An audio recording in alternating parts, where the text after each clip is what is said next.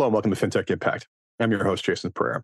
Today on the show, we have a treat. It's a friend of mine, Ian McKenna, founder of advisorsoftware.com and many, many other things we'll get into shortly. Ian is the de facto guru of advisor technology in the UK and has a great lens on both the UK and technology around the world. I brought him on the show to basically talk like we normally talk when we chat about what's happening, what's going on, where we've come from, where we're going, and a bunch of other stuff. And with that, here's my interview with Ian. Ian, thank you so much for taking the time. Great to see you, Jason, as always. Always a pleasure. So, Ian McKenna, tell us a little bit about what it is you do. Well, it could be said that I have more than enough hats to open a milliner's shop. By background, more years ago than I'm going to admit to, I started running financial advice businesses. In the mid-90s, I developed an interest in industry technology. Prior to that, I'd been working as a columnist for various publications, just writing about financial advice and the life of financial advisors generally. Developed an interest in industry tech, and then a couple of publications came along to me and said, could I start writing for them regularly on said subjects? Answer was, sure, easy. Shortly after that, a number of people started ringing me up and saying, you're telling us very publicly how we're getting it wrong. Could you come and help us get it right? That's where a consultancy business was born. These days, as you identified, looks at advisor technology, not just in the UK, but all around the world. I believe passionately that advice tech is and needs to globalize. So we've set up a destination called advisorsoftware.com, which we are building out. It started as the destination for everything you need to know about advice technology for the UK. We're evolving that now really as a global platform, adding a lot of information about Canadian software companies, US software companies, European software companies, even getting out into Asia, Australia, lots of other interesting places. Essentially, coming back to the reason we're doing that is it's very much my belief that we're going to see financial planning technology and the related technologies that support advisors become global. After all, what you need from your financial planner in Colombia, Canada, or China is essentially the same thing. You have local laws and regulations, but the core of what a financial planner does is the same. It's all about protecting people and their families for now and helping them provide for their future. So as we get regulation globalizing, and it is, we are seeing the foundations very much now of a global financial regulation market. You'll get to a situation where if you're developing software for 3, 4, 5 different jurisdictions, maybe for a market of 500 million people plus, you can deliver that software a lot cheaper than maybe if you're developing for a market of 50,000 advisors. Excellent. So we're going to dive into a bunch of that. Lots to talk about. Let's actually just start on we should go back and actually talk about how software in your jurisdiction has evolved. What did the advisor world look like 15, 10, 5 years ago versus today? And where do you think it's headed? And we're going to jump back to like zooming out slowly to a global perspective and how things change. Sure. Well, let's go way, way back. Actually, not in the UK, but let's talk about the first ever identified instance of fintech, and that was telegraph lines that actually carried stock information from different jurisdictions, primarily around North America, actually, to begin with, but it would equally have happened in the UK between London and the provinces. So fintech isn't new. And when we look at fintech today and talk about it as a very separate thing, it's actually going to be something that unless those of us active in the fintech market get it really wrong, and ultimately I can't see how that can happen, the reality will be fintech will no longer be a separate thing. it will just be the way that digital will be the way that everyone does everything. And we're not too many years away from that. So to come back to your question, in terms of the driver, and when I do think back to the early days of writing tech columns in the mid-90s, it kind of was like shooting fish in a barrel, to be perfectly honest. A lot of the tech being produced by financial institutions to support financial advisors didn't really meet their needs very well. It staggers me today that I look around the world, and I don't think it's only in the UK, that it's amazing how little people running financial institutions actually understand about how financial advisors work. I'm not complaining too bitterly. It's made me a good living for the last 25, 30 years. Nonetheless, it's very much the case that the people, and we've certainly seen it, you've seen it in the UK, you've seen it especially in Australia, you've seen it in Spain particularly, where you get banks and institutions go around and buy up all the advisors, and then they suddenly realize they don't have the culture to run with the sort of people that generally are natural financial advisors. Now, I think this will change. One of the points you and I were talking about, and I think it's fair to say, Jason, you were quite amused by the fact that the banks have pretty much wholesale got out of financial advice in the UK. Because they couldn't meet a regulatory standard. Yeah, they just can't get to the regulatory standards. They get out. The reality is, if you're running a scale business in a well-regulated financial market, you can allow for you can reserve for a certain amount of advice to be wrong. For example, in the UK, most of the models, and I know even our Financial Conduct Authority have models that demonstrate this, about a third of advice will be wrong, and you can reserve for the price of compensating for it. But when you start employing thousands of people who you may not actually invest that much in their professional training, you start to have situations where much more than 3% goes wrong. At that point, the cost of the compensation actually can get quite penal. The point I'm making here is financial regulation is nothing new. Strong consumer protection is nothing new in the UK. Our first legislation along those lines was the 1986 Financial Services Act, and there are other jurisdictions around the world just introducing regulations that don't meet the requirements equivalent to the 86 Act. We've been living with this stuff now for getting on for 40 years. Changes a regulator every few years. New government comes along, decides to call the regulator something else. Usually it's when there's a change of political party. Not always. Actually, they've left the Financial Conduct Authority in place for quite a long time now. I mean, who wants to be seen as taking away a regulatory authority on finance? I mean, it's kind of a politically untenable thing to do. Well, yeah, but they usually want an excuse for someone to blame for the sins of the previous government. So that's why it tends to happen when you change government. But the point is here, you can't have stronger and stronger regulation and without technology. Regulation is a huge catalyst for technology at the same, which enables regulation. So there's a very symbiotic relationship between the two. And that's really been the driver for so much of the adoption of technology across the UK advice sector.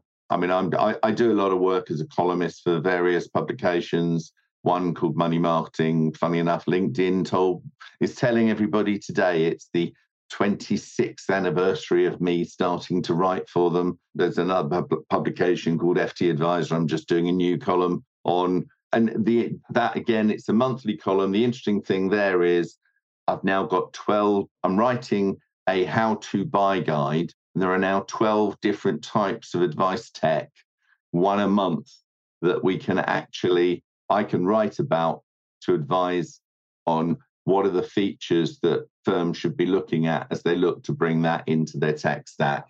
If you go back a few years ago, maybe 15 years ago, an advisor had a practice management system. Around about 2008, 2009, the regulators started pushing very hard for everybody to use risk profiling tools, portfolio construction tools have emerged over time, life insurance comparison tools, but again, they're now getting more sophisticated. Certainly in the UK, with the passing of a new piece of regulation called Consumer Duty, advisors now have a legal duty to look not just at the price of an insurance product, but also its quality. And when that comes to life insurance, that can involve some very detailed analysis. I have a couple of fintech startups in various areas, one of which, Protection Guru Pro, is particularly designed to look at that. On that piece, contract that's incredibly popular over here, critical illness, we employ a bank of doctors, a panel of doctors to take those contracts apart, full stop and comma by comma. Yep. So, technology is driven by regulation is the comment I'm coming to. Well, I think at the end of the day, unfortunately, in life, the standard falls to the lowest common denominator, acceptable, right? So good enough is the human way. And if you set a bar, that bar will not be the floor. That bar will likely be the average at the same time. So no surprise that that's the case. So yes, you and I share hold the sacrosanct belief or the controversial belief that better regulation leads to better outcomes, both in technology and for consumers, despite the facts especially my neighboring country to the south and much degree here, that is considered blasphemy. How dare you suggest that regulation actually solves something? But the irony there is that actually tougher regulation, tougher consumer protection regulation has been proven to be good for financial advisors. I mean, financial advisors in the UK have never been as successful as they are now. Mm-hmm. They are managing to sell practices for 8 times income or more. There's an absolute wall of private equity money coming in to buy up those practices. And it's all because of regulation, and it's all because of the explicit prohibition of commissions on investment products. Well, it's made advisors far wealthier than they've ever been. Well, I guess the regulation creates barrier to entry, which basically is in itself a moat. So the higher multiples do make sense in that regard.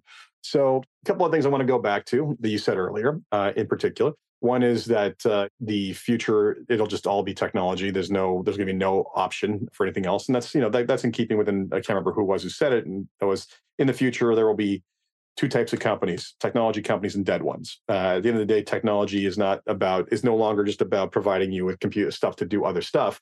It's about delivery of everything, and that's really what we're looking at. And then your comment about the people up top making decisions don't really understand what an advisor's life looks like. Oh man. Right to the heart, right to my heart. Okay, because it is astonishing to me how that is the norm everywhere. And it reminds me of years ago when, I don't know if it was a buzzword with you guys, but I think there was a point where every technology meeting I went into, the term client-centric got used, like it was going out of style. And it was just the most hilarious thing to hear. There was even a Dilbert comic that basically at the time captured this. And basically, I would literally just get annoyed and start saying, okay, what does that mean to you? It's like, well, no one's really done anything that's really focused on the client. I'm like, you think no one has ever tried to focus on a client with the delivery of their product or service? Is this what you really think? I'm like, well, they don't do it very well. I'm like, so what does that actually mean to you? It's like, well, really focusing on them. I'm like, no, what does that actually mean in terms of execution and how you're going to do that? And then they just they wouldn't know how to answer. And then and what is it you're hoping to do? Well, hopefully they use stuff for terms like increase wallet share as a means of using terms like sell them more stuff. I'm like, slow me at the straight. You just want to focus more on them so that you can sell them more stuff. So you do realize that is the reality, isn't it? That exactly. And that's the contradiction there is between people who genuinely care about achieving good customer outcomes and organizations, especially proprietary organizations who have heaven forbid, shareholders who want, heaven forbid, a return on investment that are ultimately sales engines. That's it. That's what they are, and you can't get away from it. I mean, one of the terrible things, our generation, certainly in the UK, has been the greediest generation of all. I mean, we went through the 80s and the 90s, prior to which, in the UK, we had nationalized utilities. So our dear Margaret Thatcher came along and came up with the wonderful idea, as well as selling everybody their council houses for a 2/3 discount, because she found that homeowners were far more likely to vote for the Conservative Party. Not gerrymandering on an absolutely phenomenal scale at all. And then all tax proceeds went to the government, not back to the local authorities to buy more housing stock, which is why we have no local authority housing stock in the UK. But they also invented the idea of everyone owning shares. So they took all the utilities, they nationalized them, and then they got bought up. But then people said, oh, we've got all these wonderful mutual financial institutions who, to be fair, genuinely, because they were mutual businesses, didn't have the same profit driver. Yeah. As soon as they were demutualized, they turned into engines that you had chief executives who were remunerated on the share price, and the share price was driven by a function of sales and revenue. So there we are. Well, I mean, it's always about hitting the next quarter, right? It's always over the next month. So it's also short-term driven. And how are you supposed to worry about long-term outcome for your client base when you're rewarded? You're not there for the long-term outcome. So incentives are probably the most powerful force in the universe. And yeah, they're clearly misaligned. As for the Thatcher thing, it's an interesting one, but I think if we look at where we are with technology today, and one of the downsides of advice regulation, very much the downside of advice regulation, it's led in the UK to highly, highly qualified advisors. The problem is, unless you're a millionaire, you can't afford them. So we've created a situation by good, in inverted commas, consumer outcomes, wealthy people have never got better advice more cheaply. They're incredibly well provided for and protected. But unfortunately, the average individual can't afford financial advice. And that's where I think we have a huge opportunity actually to turn the clock back and return to a situation where financial advice is a utility easily accessible to all, rather than a luxury reserved for the wealthy. And you can only get there through technology. Yep. And that's I mean, frankly, that's a good thing. But at the same time, it's funny because, again, you guys are used as a cautionary tale when the propagandists in Ontario and Canada try to prevent regulatory change, saying that basically people can't get advice. Yeah, that's fine. But you have like 12 to 1,400 people per financial advisor. So there's just not enough bodies, right? Like that's the primary concern. There is a huge surplus of demand over supply in the UK, whereas in Canada, you've got more financial advisors per capita than any other country in the world. We could lose 75% of them. We still wouldn't have the ratio that you have. That's absolutely true. Maybe we should nick your good ones. I mean, they can make an awful lot of money over here. Weather's better too. Yeah, but better. Well, Wetter's the only thing you want to say. So, well, it's not as cold in the winter. So one of the other things I want to go to is basically, so let's talk about this. Talk about the global trend in regulation. And I will say it's interesting. I don't know when it was, but it seemed like all these regulators started going to conferences and comparing notes, and some of them started feeling pretty ashamed of what they were doing. And it seems like everywhere around the world, the Australian Australia, as we know, will basically go too far, as they've proven a couple of times.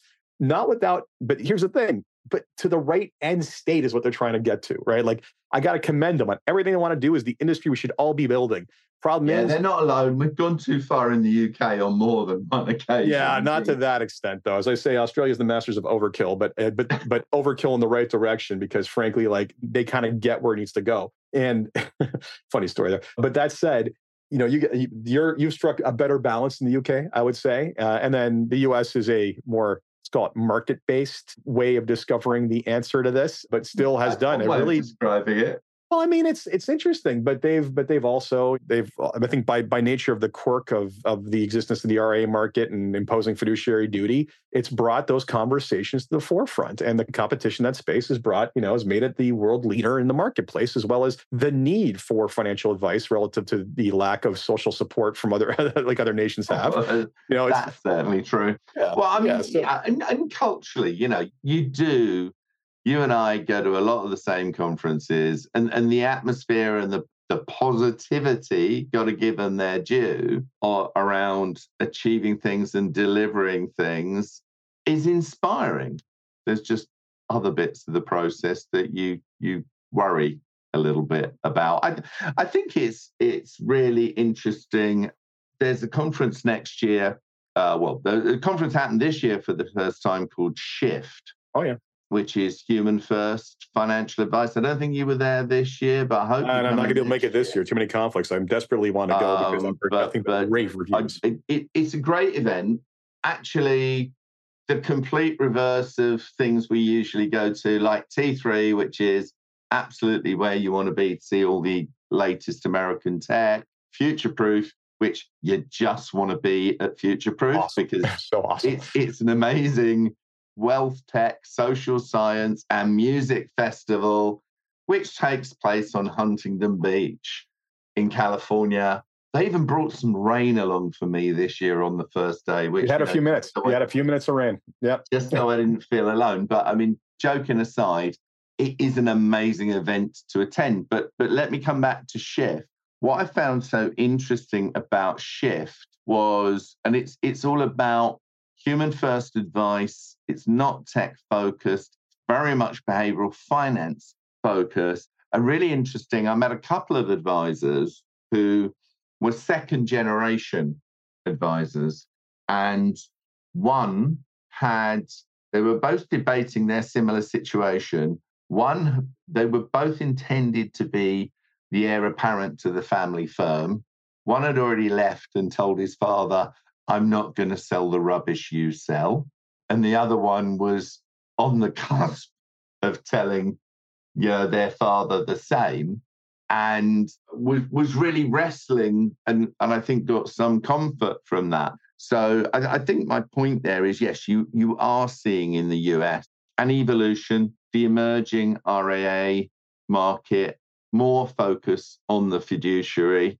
But there's an awful lot of people in the US who recognize themselves. They'd probably be a bit better with stronger regulation, but then they'd probably be a bit better with a national provision of healthcare, wouldn't they? They would be. Well, lots of reasons, but let's not go down that road. So let's also talk about, you talked about the entire scaling and basically global, fintech going global. Now, one thing I think you'll agree with, this is a distinctly non-American trend. Our American friends like to build for America. And I can't blame them. It's the biggest market. So you think about solving your problem.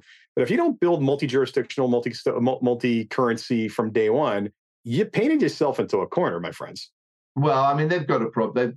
And it is it's a big problem for US vendors. I mean, the number of times I've had conversations with, and they build some great stuff. And you talk to them about, great, when that's coming out to the rest of the world. And they're like, well, yeah, next year. And then next year, there's always something great. And they always want to take that to the US first. The problem they've now got themselves in is that after so many years of assuming other countries would wait, other countries where there is, and particularly those where there is the stronger regulatory driver, but not uniquely. But, particularly we're seeing a lot of Australian companies. Take, for example, there's a great outfit called Illumient, who have a really interesting approach to getting to know the non-financial partner in any relationship.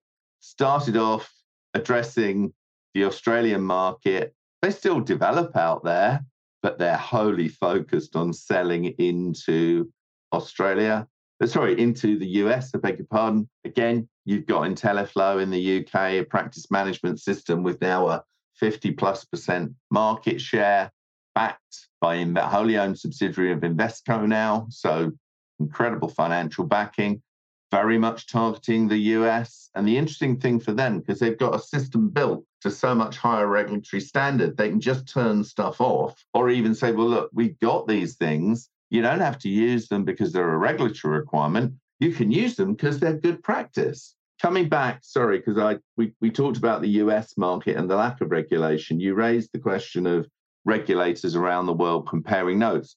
And they absolutely are. There's a really good organization called GFIN, which does have some US representation, but not the right people. You've not got the SEC there, whereas pretty much you've got the lead regulators for the overwhelming majority of other nations in the world. Canada's there, the UK, Australia, Singapore, most of Africa, the Middle East, various parts of Asia. Yeah, they're comparing notes because let's face it, if what planners do is the same, the way they need to be regulated probably is going to be pretty similar. And it's actually a very constructive thing. I mean, you've mentioned the tendency for Australia, and you're being very nice about the UK, but actually, yeah, we do overdo it. I have overdone it on several occasions. Other regulators can look and learn from that. Where's the point too far?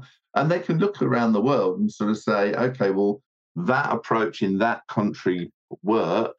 That country didn't quite get it right. And let me give an example right now. I mean, the Australians have absolutely killed their life insurance market because they actually capped advisor commission at 60%. And there's a 5-year reclaim period. So if the client moves away within 5 years, the advisor ends up with nothing. And that's a lot of work to have done and then not get paid. And interestingly, the insurers haven't taken all that saving and invested it for the benefit of the customer. They took it all to their own profit.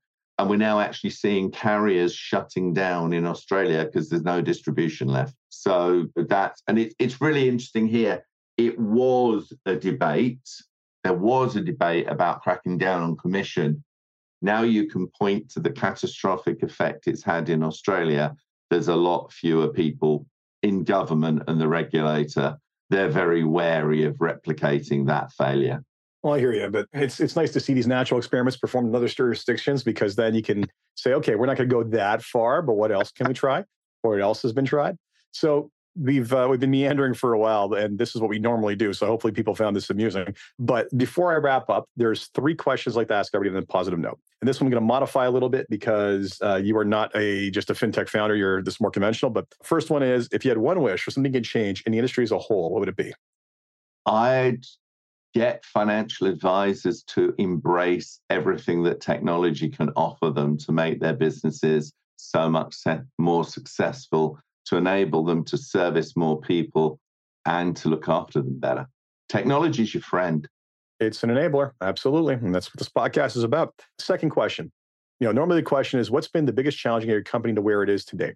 Like, let's say, what's the biggest challenge that the industry has encountered to date in the grand scheme of things?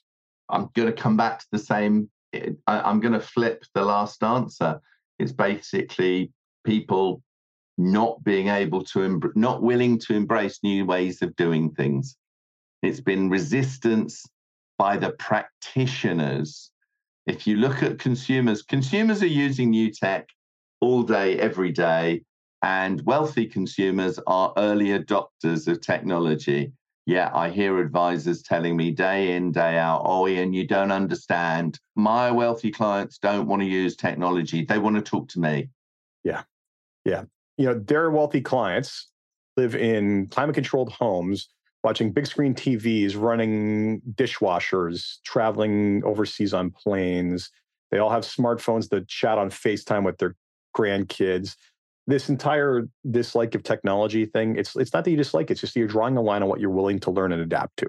And the reality is too many advisors are not comfortable. So we need to do more to help them get comfortable. Well, and this is near and dear to my heart because it was funny. I had a conversation, at one point of frustration with with my broker dealer where I'm on this one new version of their platform, and they're like, "Well, we're thinking getting rid of this one next generation platform, and advisors can just use the old one because, frankly, Jason, your office is the only one actually using this on a daily basis." My response was, wait a sec. I know there's not a ton of advisor offices on this, but you're telling me I'm the only one using it? Yeah. I'm like, okay, let me investigate this a bit. Mad conversations. And it's just like, well, first off, let's just be frank. You take a bunch of older advisors and you tell them they don't have to change something, they're not going to change it. So even if there is a substantial benefit to the old new system, they're just not going to bother, right? So as I always say, digital transformation requires you to burn the boats. Like sometimes the only way to do it is to leave no choice about going back. The second piece is the other thing that a lot of these institutions don't understand is how to train advisors on technology, right? Because they're like, the trainers will be like, oh, here's all the features and walk you through where features are and everything else. No, what you need to do is you need to understand the actual user and the use case. This is how, when I showed people how my staff use that thing on a daily basis to administer the book, when I basically showed them how I used it in client meetings as a collaborative navigation of what's going on in their portfolio, they were just like, oh my God, like this makes so much sense. And it's like, yes, it does. Because frankly, and I figured it out. Now I'm willing to figure it out, but I do get that the average person isn't. But when trainers are just like, here's where you find everything, now figure out how to use it in a course of a daily basis, that's just destined for failure. Well, there is one other trick that people have found work. There's one of the largest distribution businesses over here. I won't name them. I'll get in trouble if I do. But what they've found works really effectively. If you don't put all the data in that they need to run it electronically, they can't process your payment. The advisor doesn't get paid. Yeah, apparently it's working really well. Oh, it's funny. I've seen that with I shall not name who, but with one large insurance company in this country who basically people figure this out. It's first off, if you don't, you can't produce a financial plan until such time as you filled out the base level information in the CRM, which then populates the financial plan. And then if you dare sell an insurance policy without a financial plan in place, you're getting paid less. Okay, that's a good one. Yep, not bad. So again, it's incentives. And sometimes the incentives got to be negative, not just positive. Yep. And the last question I have for you is, you're involved in a lot of things. What excites you the most about what it is you're working on and keeps you getting up in the morning to fight the good fight every day? Enabling. I passionately believe that technology can enable people to live happier, more secure, and wealthier lives. We're going through difficult economic conditions the world over at the moment. Many people don't really believe they have the wherewithal to protect their families or to save. If we can use technology to show them how they can do. I mean, one small thing I will, just to expand that a little bit, generally savings institutions like customers to put in a regular amount each month. And yet, tell me one family in Britain, in Canada, anywhere that has the same outgoings 12 months of the year. So why don't we give the customer more flexibility in payments? Why don't we adopt services like micro savings, which absolutely prove that people will save more if you give them more flexibility? Very true. Ian, thank you so much for your time. Very much appreciated. You're very welcome. Great talking to you. Thanks to everybody for listening. So that was one of my common conversations with Ian McKenna. We cover a lot and have a good time doing it. I hope you enjoyed that. As always, if you enjoyed this podcast, please review on Apple Podcasts, SoundCloud, Spotify, wherever you get your podcasts. Until next time, take care.